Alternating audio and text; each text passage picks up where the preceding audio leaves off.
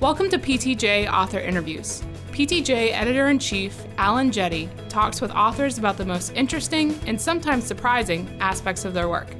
And now, Dr. Jetty. I want to welcome listeners to this latest PTJ podcast.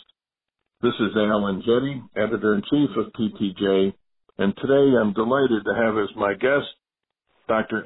Keil, who's a board-certified orthopedic clinical specialist with the Department of Physical Therapy at the University of Illinois at Chicago College of Applied Health Sciences.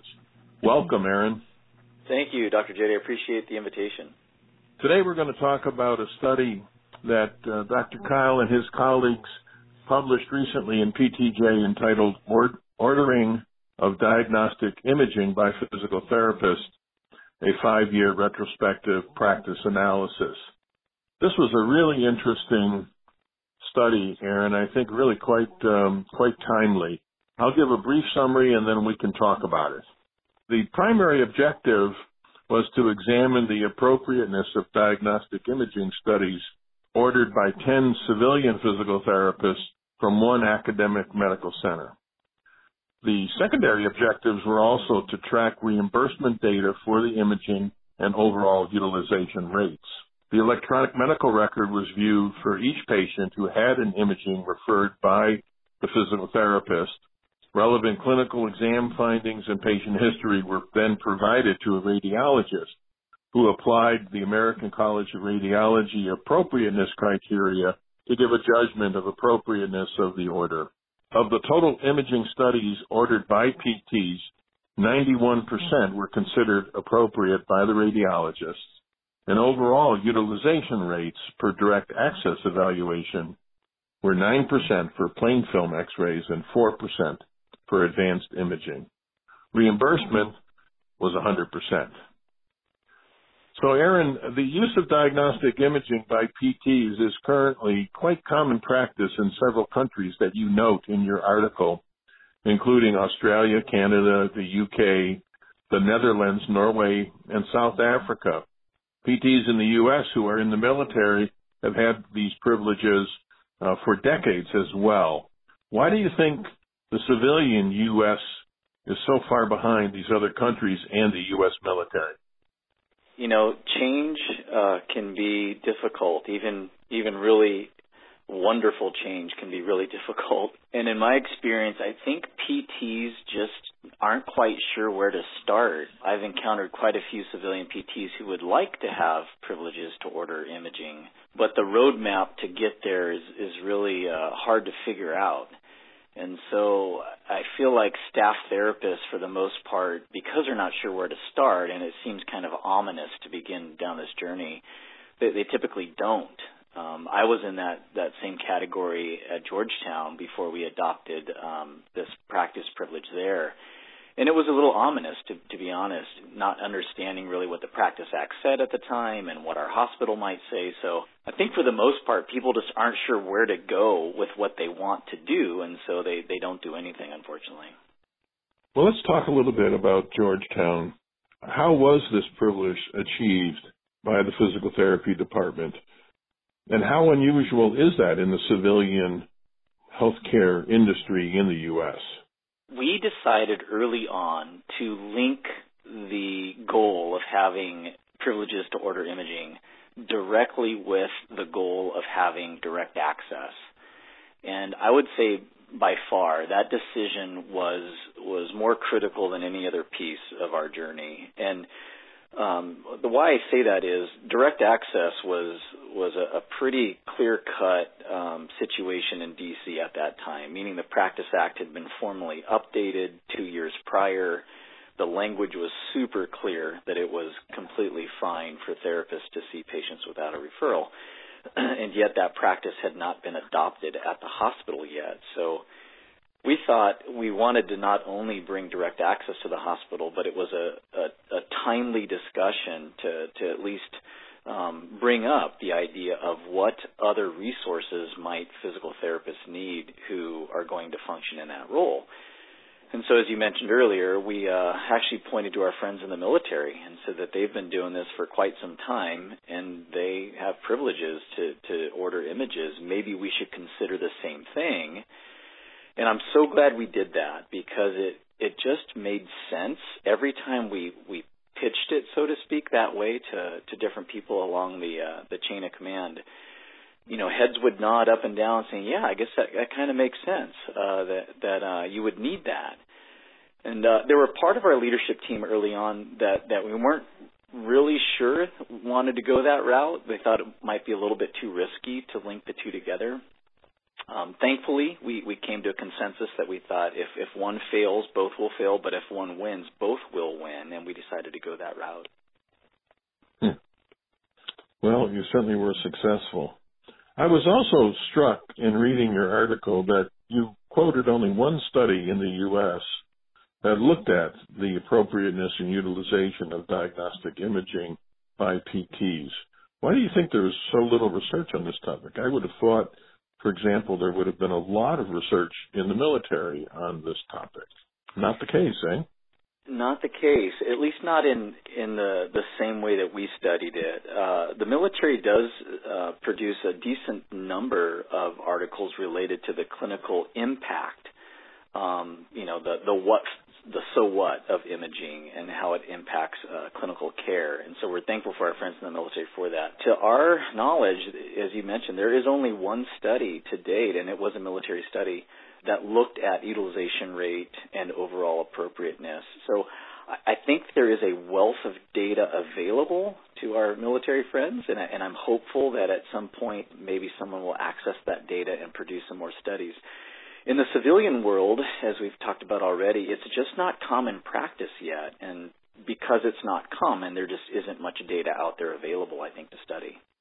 Well, during your study, there were a total of just over 500 new direct access evaluations by the therapist and a total of 2,483 visits.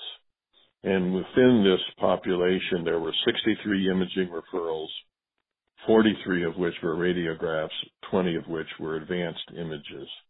And the overall utilization per direct access evaluation was 12.5%. And the imaging utilization per visit was 2.5%.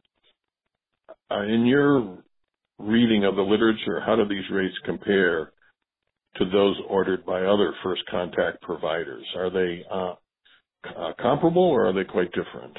I would say quite different, but to be fair, the patient population, when we talk about other first contact providers, may also be a bit different, meaning PTs are pretty much seeing patients who have painful situations that are almost, not always, but usually related to a musculoskeletal condition, whereas primary care physicians may be seeing patients who have a host of other complaints as well, in addition to maybe pain in their back or whatnot. So to compare apples to apples is a little bit tough, but to answer your question, we've read as high as 30+% is not uncommon for referral rates during that first evaluation session with other providers that can order imaging. So our rates are significantly lower.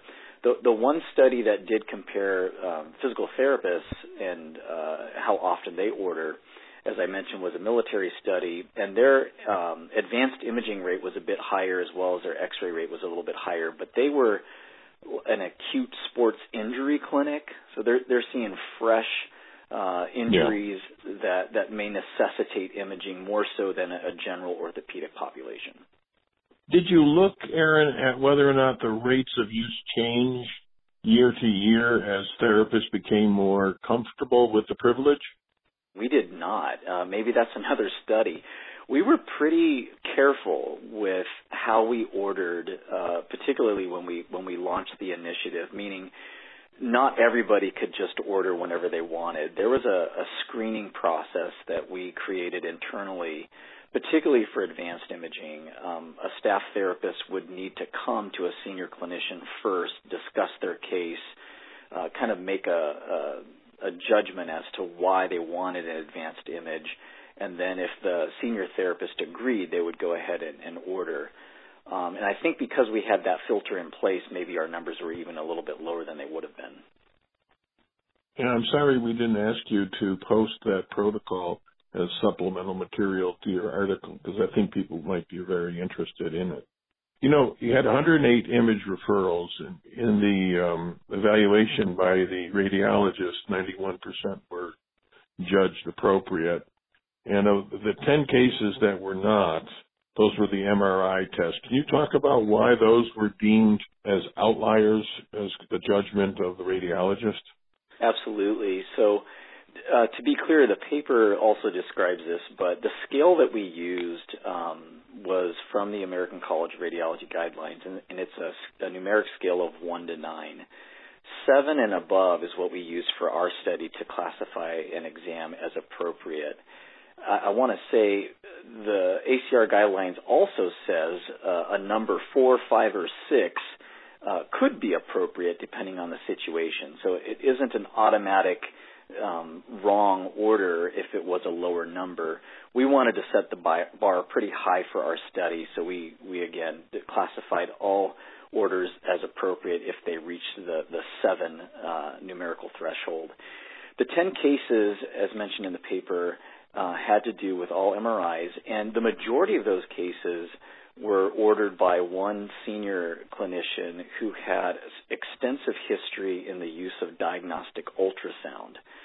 He was an Australian-trained therapist who was just a wonderful practitioner who routinely used ultrasound on his patients to help him understand if further imaging would be necessary.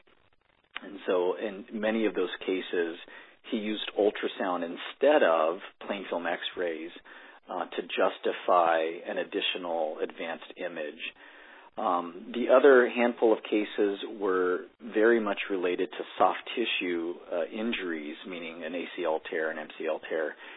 And although the ACR guidelines still recommend an X-ray, these cases were so clear that the ligament was badly damaged. Those therapists decided to order the MRI right off the bat.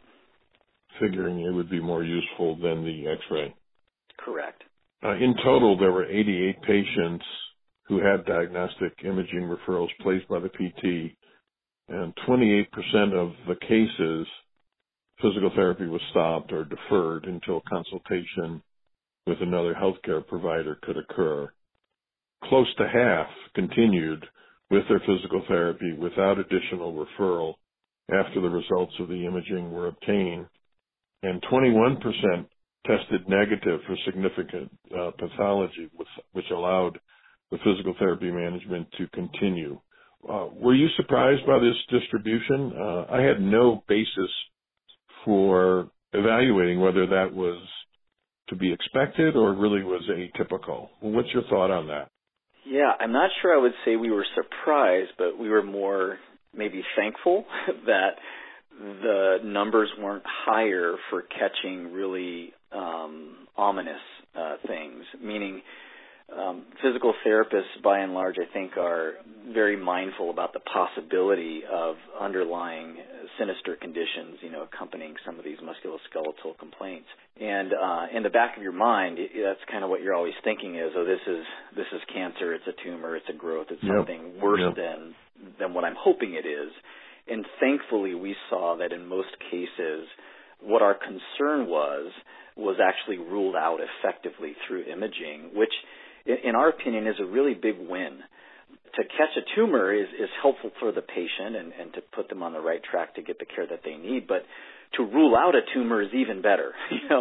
I think our patients would agree. So we did catch some things that were definitely outside our scope of practice, and that's certainly one role of imaging, but just to understand what is within our scope of practice is arguably even more valuable. Well, I think your study will be very valuable as more research is done on this topic, so we can really begin to look at and compare across different kinds of practices as the use of imaging becomes more common and more frequent.